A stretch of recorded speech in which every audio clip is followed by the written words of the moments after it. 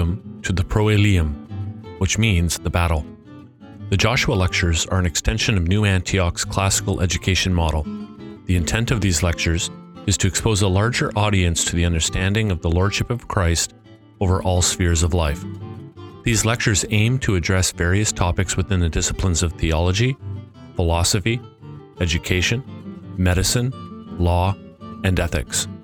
Classical education engages these topics in a robust manner with an eye upon the cultural landscape and a mind transformed by the Scriptures. For a reformation of today's vocations and institutions, Christians must be courageous and equipped to evoke real change for Christ. To be courageous without being equipped leads to defeat. To be equipped without possessing courage leads to disaster. New Antioch extends an invitation to you to come and experience these lectures in person. Each presenter approaches their topic with a substantial background of experience and/or formal training in their particular discipline and endeavors to provide a careful and rigorous application of the Christian faith to life. Each evening's lectures will afford those in attendance the opportunity to ask questions of the guest lecturer through a moderated Q&A period following the presentation. If you would like more information, please email us at admin@newantiocinstitute.com.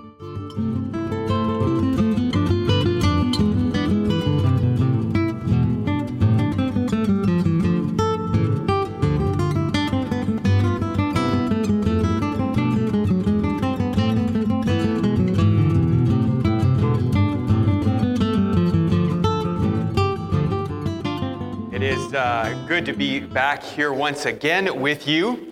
And as I have mentioned previously, this is my favorite part of the lectures. This is where we begin to unpack, having laid the foundation of our doctrine biblically, historically, dogmatically now, how we begin to see our world and see the Scriptures, probably should be the opposite order, the Scriptures and the world, triadically, Trinitarianly. And I believe that there is great depth in understanding the world from this perspective. I believe that we begin to see through new eyes, as it were. And I believe it deepens our faith in God. It deepens our relationship with Christ and perhaps especially in prayer as we come to know our great God in greater depth and richness and see Him reflected in the world. This is our second lecture on the vestiges of the Trinity. So you may recall last week we unfolded several triads, and we are going to be, or triadic patterns, and we're going to be building on those today, much like we did with the two lectures on dogmatics. We built sort of a basic foundation first, and then we came back and went over some of the same ground, but deepened. We're going to follow a similar course today.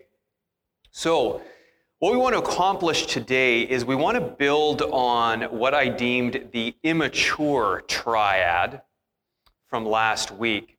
So you may recall that as we looked at the story, the account of creation, if I ever use the word story, please understand that what I mean by that is the narrative that is presented for us.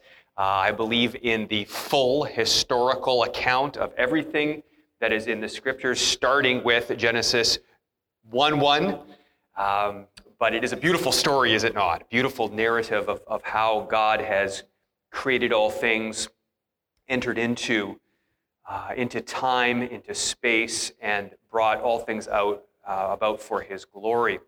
So we remarked in Genesis 1:1 last week that you have this immature triad presented by a couple of things.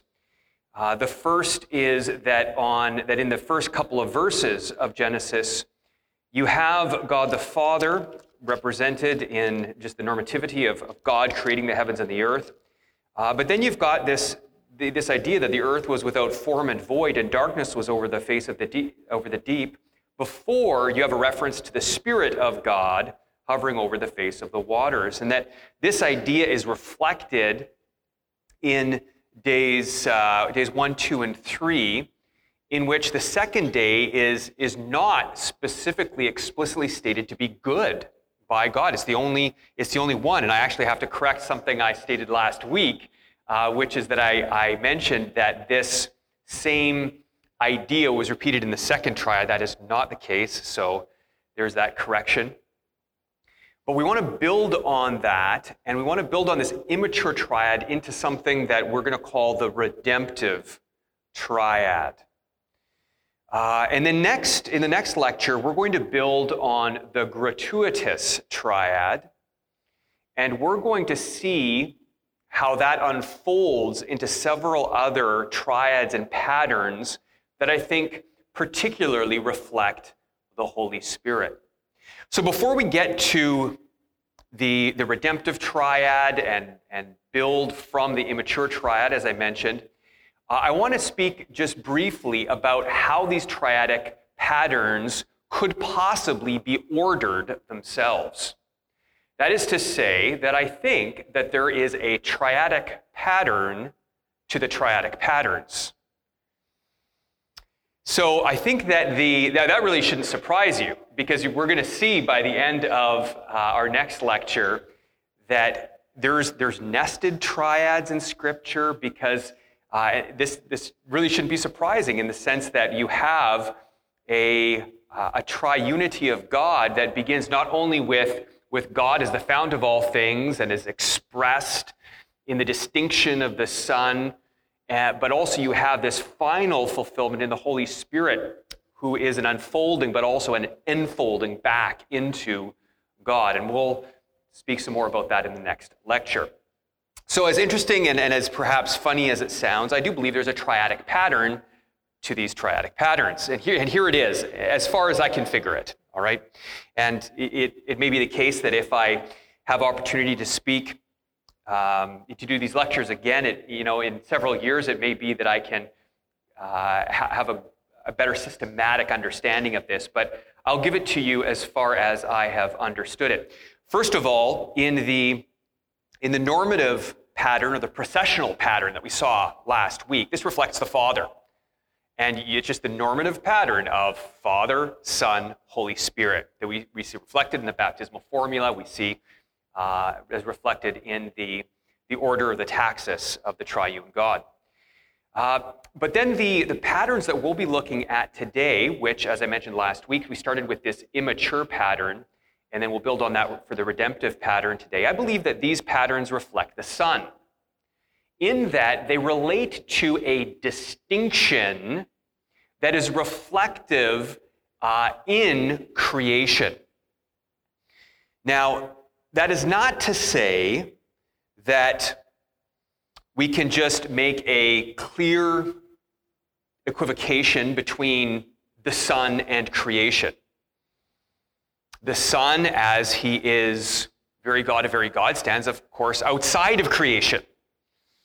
Creation is not necessary. The Son is necessary in the absolute sense.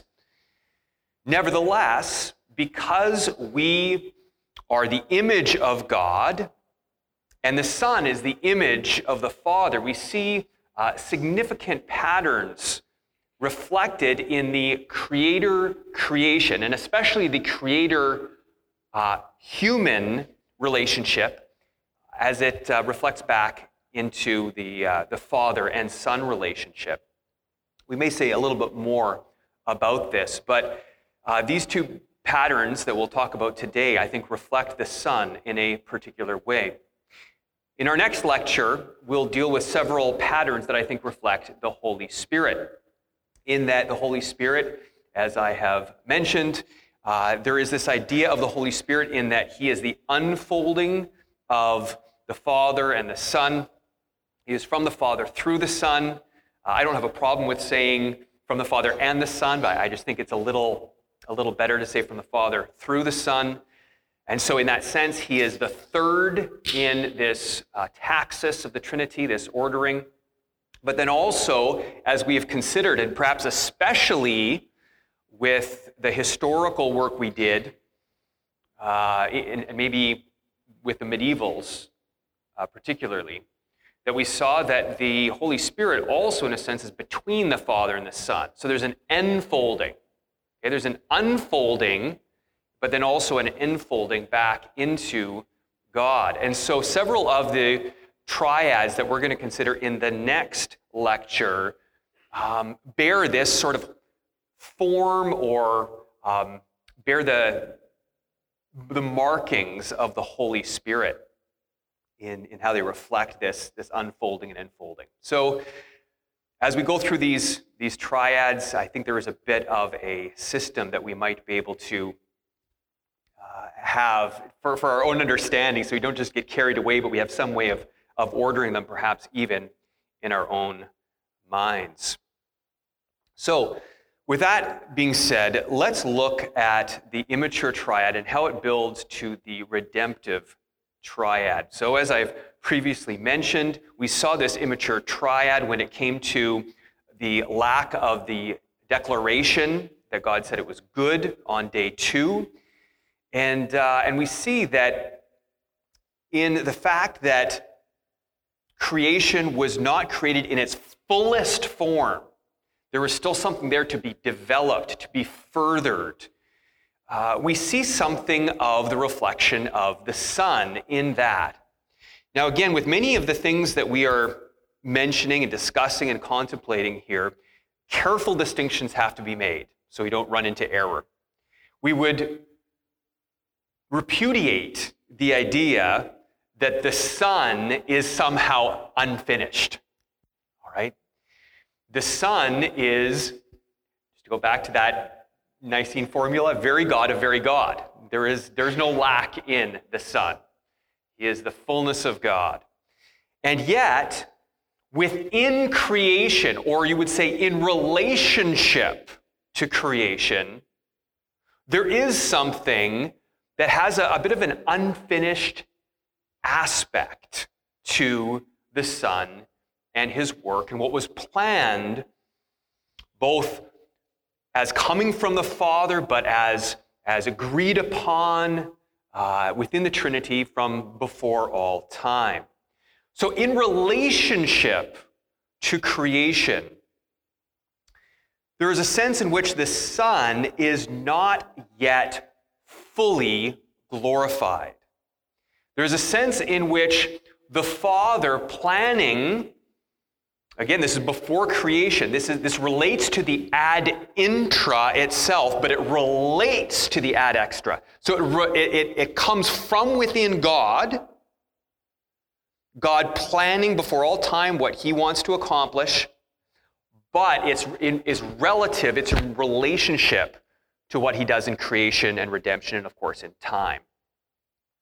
So, in this respect, the Father has planned to put all things into the hands of his Son.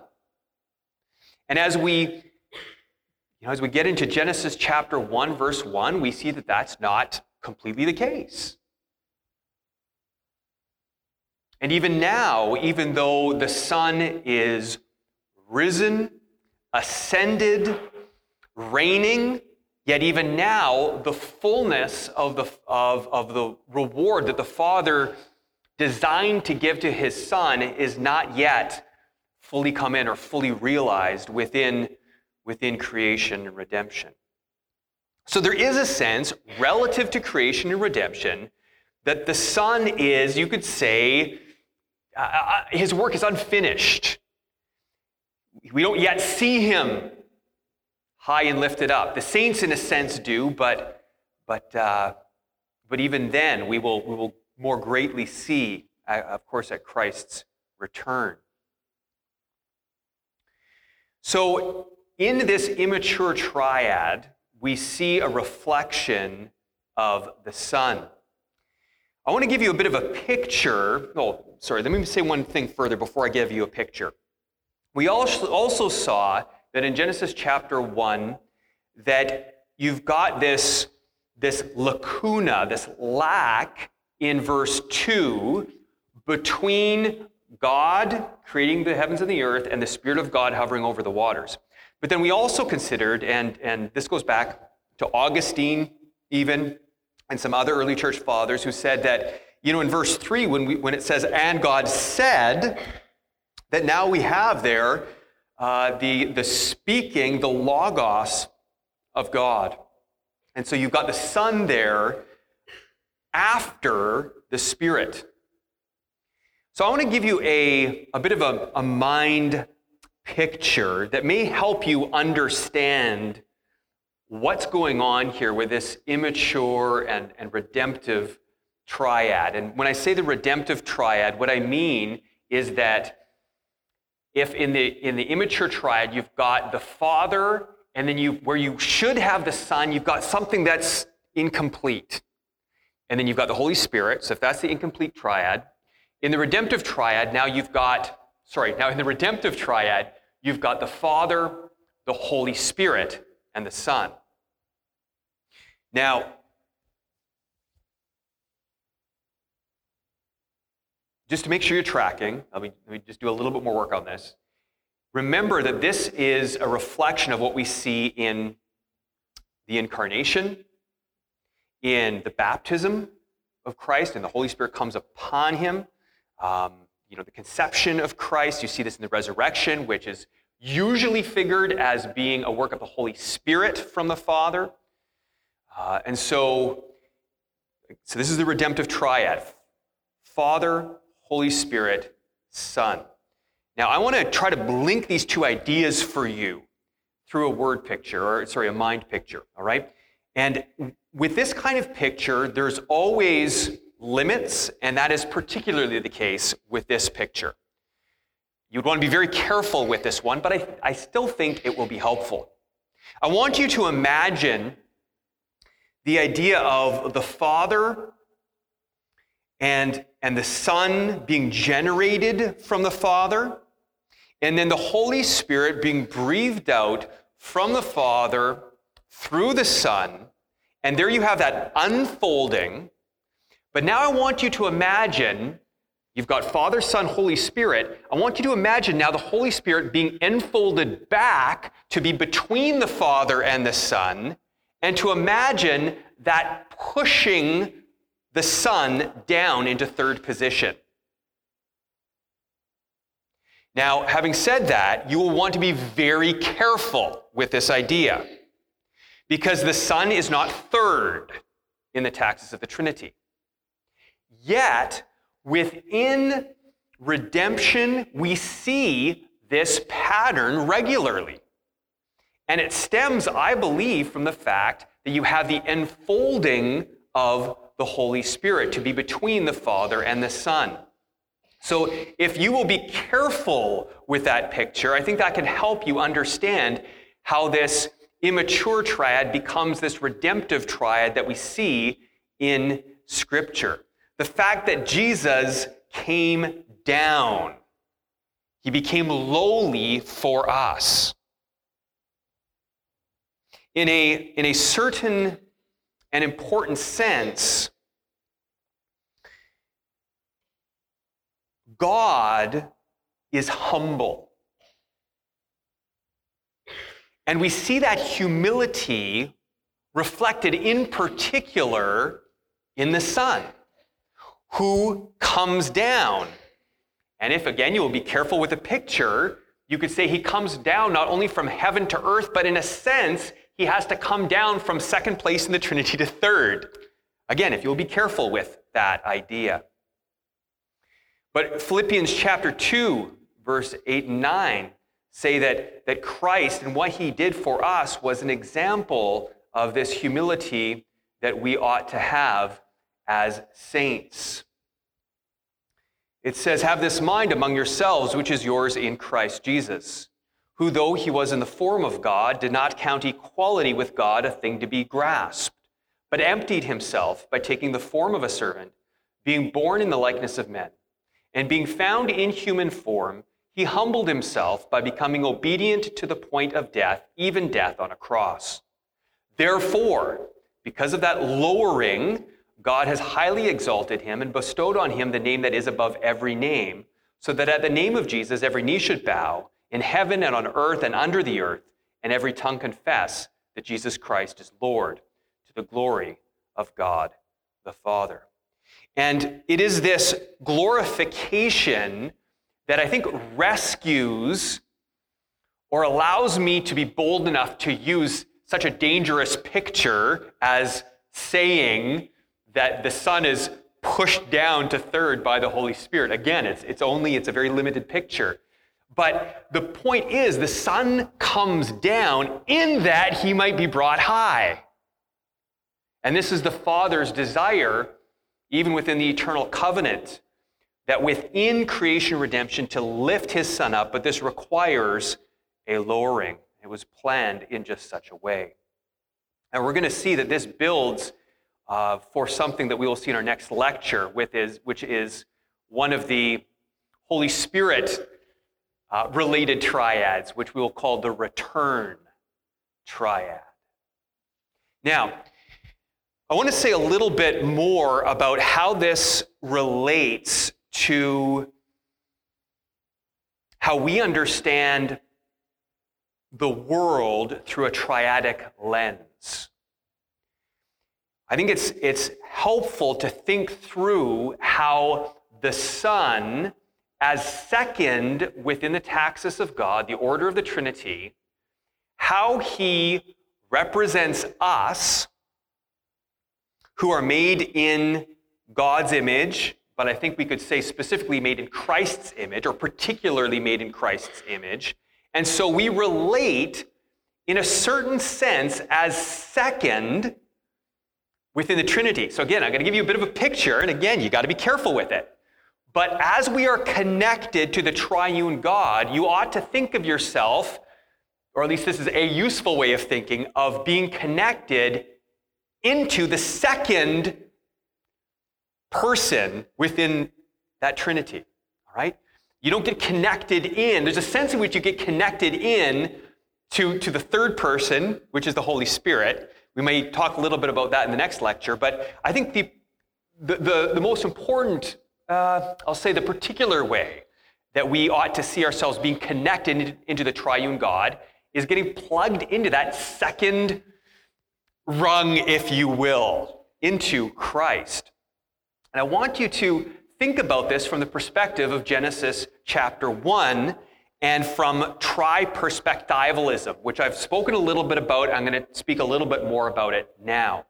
In Genesis chapter 1, we see three spheres that are created: the heavens, the seas, and the earth. Now, the interesting thing about the Genesis account of those spheres is I just related them in the order in which they are stated in the creation account. They are created in that order, and they're filled in that order. Nevertheless, when it comes to the ordering of the spheres, I'm going to use this word, geographically, we actually see that the heavens, they get the number one spot no matter which way you look at it. But then you have the earth. And then after that, you have the seas, or at times it is stated in Scripture, the waters under the earth. All right, so for instance, if you look at Philippians chapter 2 and the triad of who all is going to bow to Christ, it's every tongue in heaven and on the earth and under the earth. That language is actually the same as the seas if you trace back that triad to the Old Testament. All right? The seas, or the seas under the earth, or the waters under the earth, that's the same idea. So it's interesting that you've got two different triads here: heaven, seas, earth, but also heaven, earth, seas. And I think in that, it's interesting because you've got a little bit of this reflection of the incomplete redemptive pattern, where you have, in one sense, a pattern that reflects Father, Holy Spirit, Son, but also Father, Son, Holy Spirit.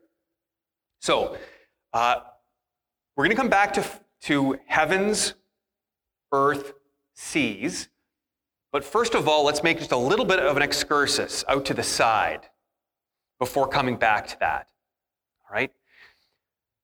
One of the questions that I ask about the fact that, for instance, in Genesis chapter 1, you've got two different orderings, but you've got the heavens as being, in prime spot in both cases. It alerts me to something within the triadic patterns that we see in Scripture, which is that the Holy Spirit and the Son are often seen as almost interchangeable. Okay, let me state that again. The Holy Spirit and the Son are seen in many ways as particularly interchangeable. So let me give you a couple of examples. If you have your Bibles, turn with me to 1 Corinthians chapter 6, verse 17.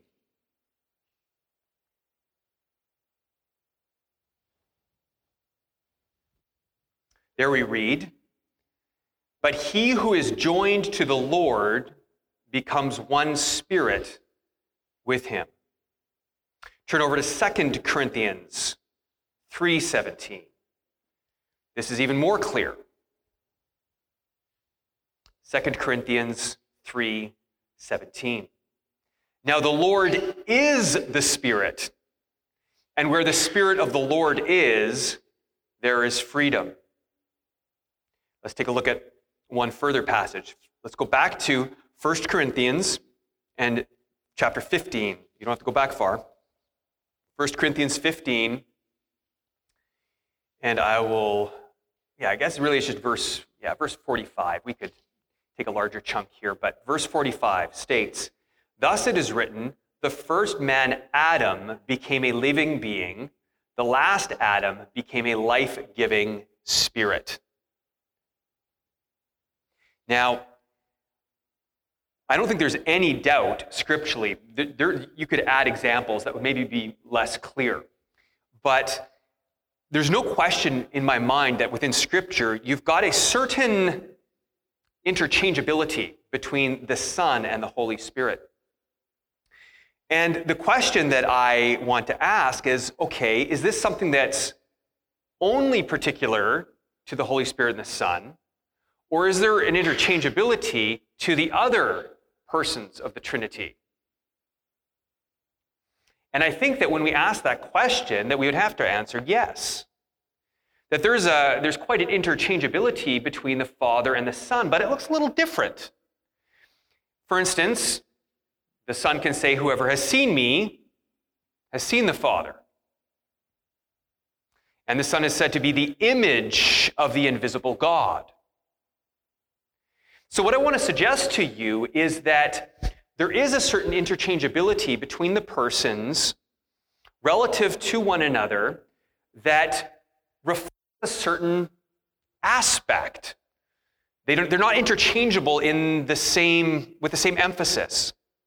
So the Son and the Holy Spirit, I believe, are, and please understand that I'm using the word interchangeable in a very loose sense.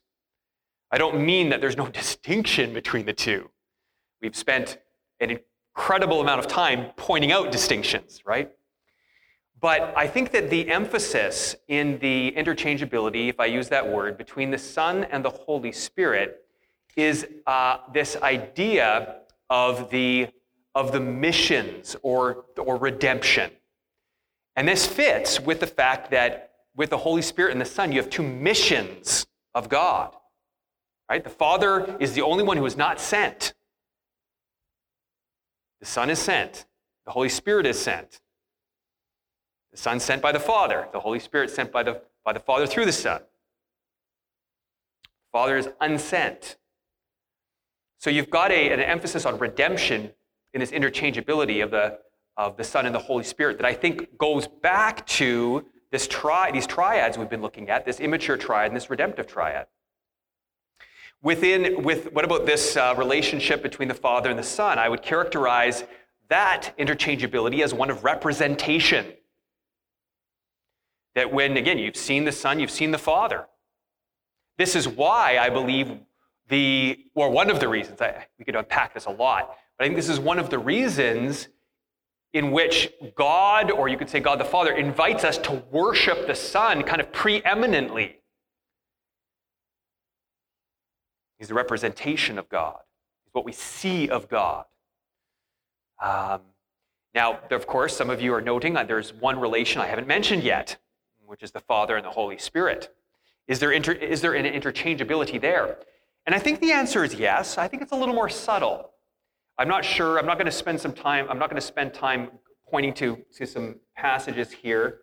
I think you could get there with a few passages like maybe Romans 11:36. But I think that the emphasis in the interchangeability between the Father and the Holy Spirit is that of completion or unity. So the Father represents a unity in the fact that he's the fount of all. The Holy Spirit represents a unity, but in a different sense, in that he sums everything together. But there's a certain interchangeability there as well. Okay, so that was our little excursus. Now we're going to bring this back to heavens, seas, earth, or heavens, earth, seas. And I am suggesting to you that the fact that the Son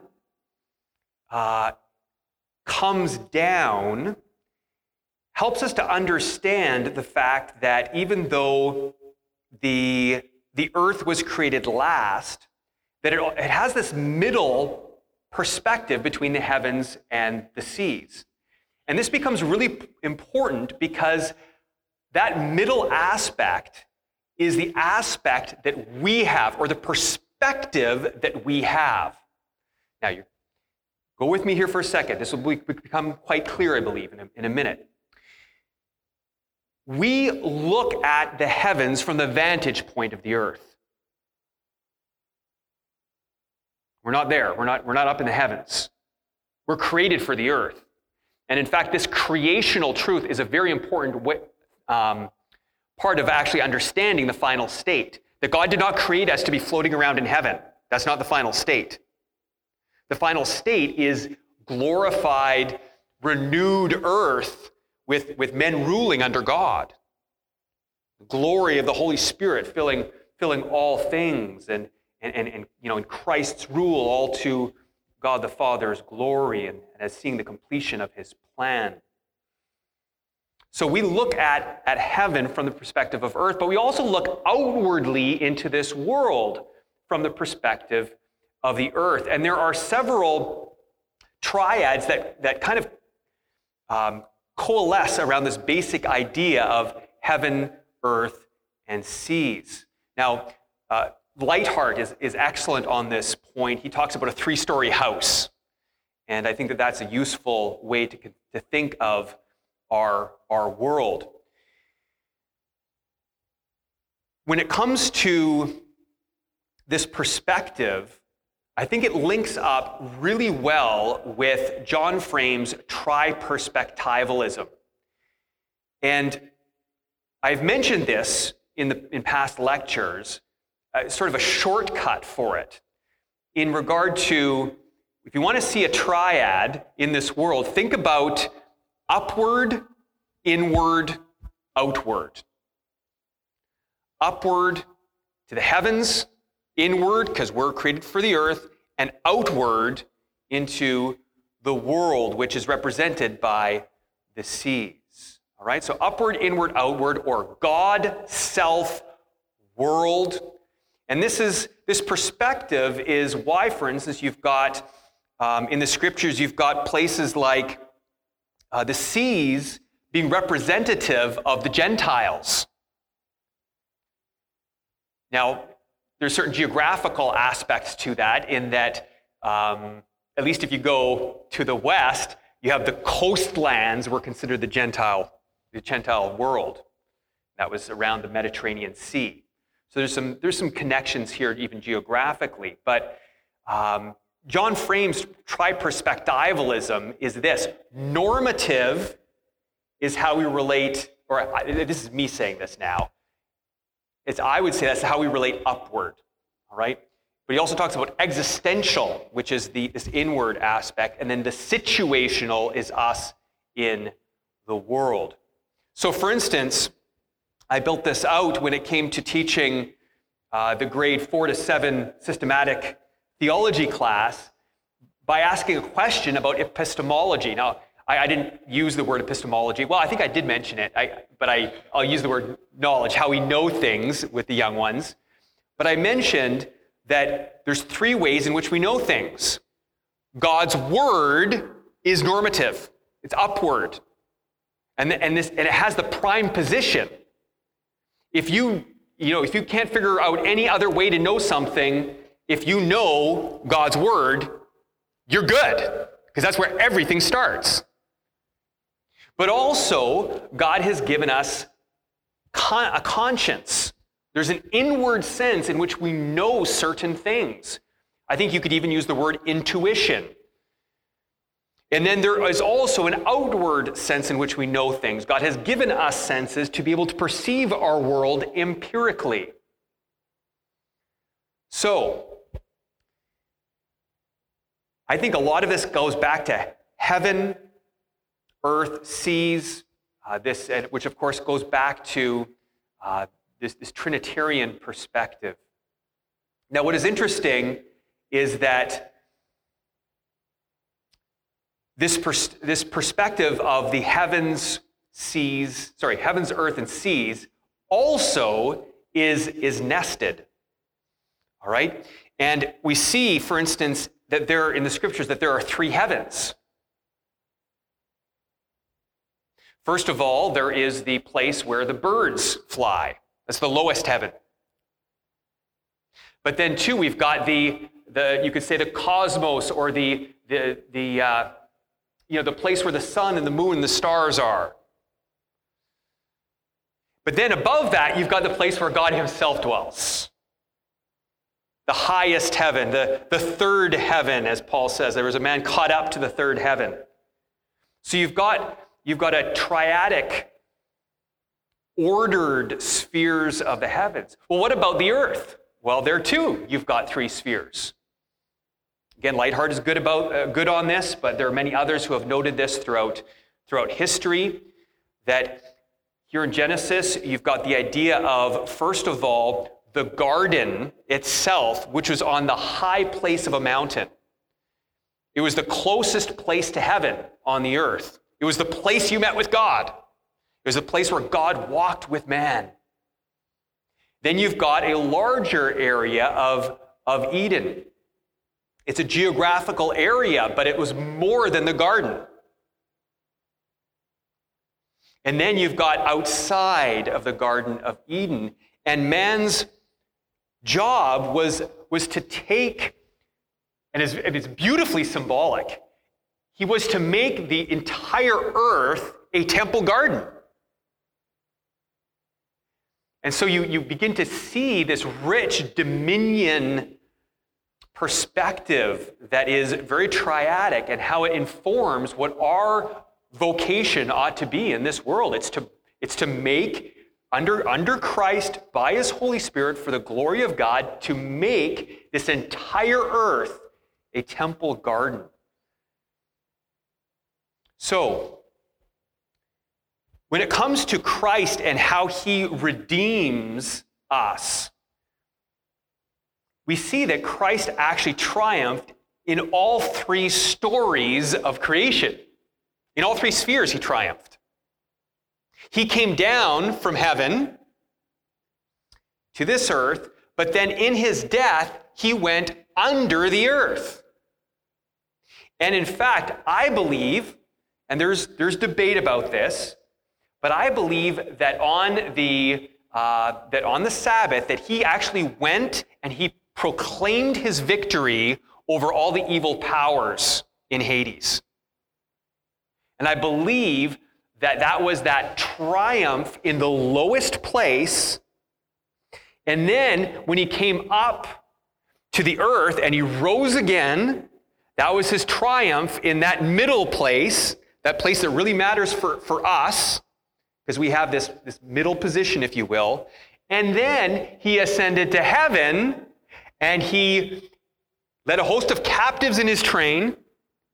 There's some victory there, but then as he enters into heaven on behalf of man, taking us symbolically with him, well, not just symbolically, mystically with him to the highest places, then he is given that scroll that no man can open, but the Lamb is able to open the scroll, and everything is unfolded and put within his hands as the reigning king. So Christ triumphs in all three stories, but he has to come low. He has to come low.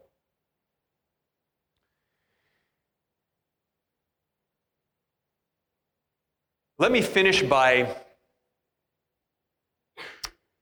if you have your Bibles, let me finish by looking at a couple of things here in Genesis chapters.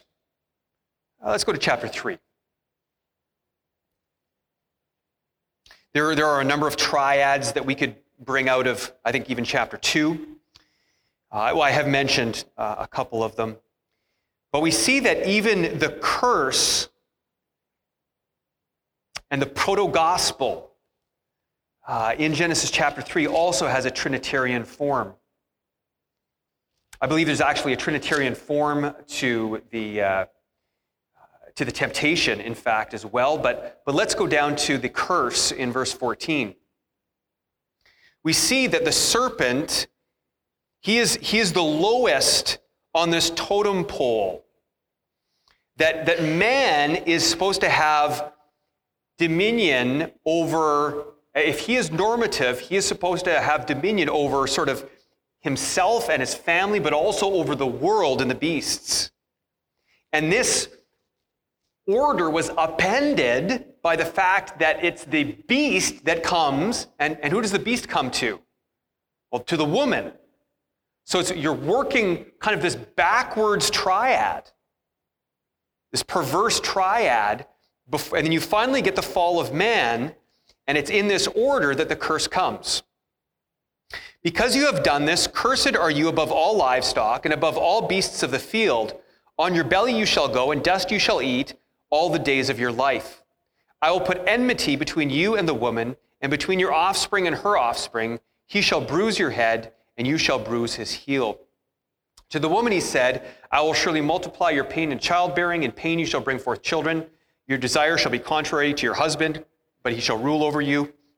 And to Adam he said, because you have listened to the voice of your wife, and have eaten of the tree of which I commanded you, you shall not eat of it. Cursed is the ground because of you. In pain you shall eat of it all the days of your life. Thorns and thistles there shall bring forth for you, and you shall eat the plants of the field. By the sweat of your face you shall eat bread till you return to the ground, for out of it you were taken, for you are dust, and to dust you shall return. And so you've got a reversal of what God had planned. Man lost his dominion.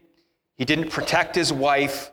His wife was tempted and deceived by the beast. And it's starting with the beast, of course, that stands for Satan, that is where now this lowest point that the redemption needs to come in. It needs to start at the bottom, and then it works its way back up. Well, I think we'll finish with that, and I look forward to our next lecture. We'll build on these things a little further. I want to finish with a statement. Let's see if I have this statement from Bonaventure. Bonaventure, as we were looking at our historical work on the Trinity, I mentioned that he, more than any other ancient writer that I've ever read, he thinks triadically. And before we kind of go out of Genesis, I want to share this. He says this: they may be referred to him in three different ways. That is man. Oh, sorry, no, it's speaking about God here. As he is the principle who creates, the end who motivates, or the gift who dwells within. All his creatures are referred to him in the first way, all rational beings in the second, and in the third, all righteous souls accepted by him. All creatures, however little they may partake of being, have God for their principle. All rational beings, however little they may partake of light, are intended to grasp God through knowledge and love. And all righteous and holy souls possess the Holy Spirit as an infused gift. Now, a creature cannot have God for its principle unless it is conformed to him in oneness, truth, and goodness. You should recognize that as a Trinitarian triad, right? Nor can it have God for its end until it grasps him through memory, intelligence, and will. Finally, it cannot have God as an infused gift unless it conforms to him through the threefold dowry of faith, hope, and love. The first conformity is distant, the second close, and the third most intimate. That is why the first is called a trace of the Trinity, the second an image, and the third a likeness. Let's pray.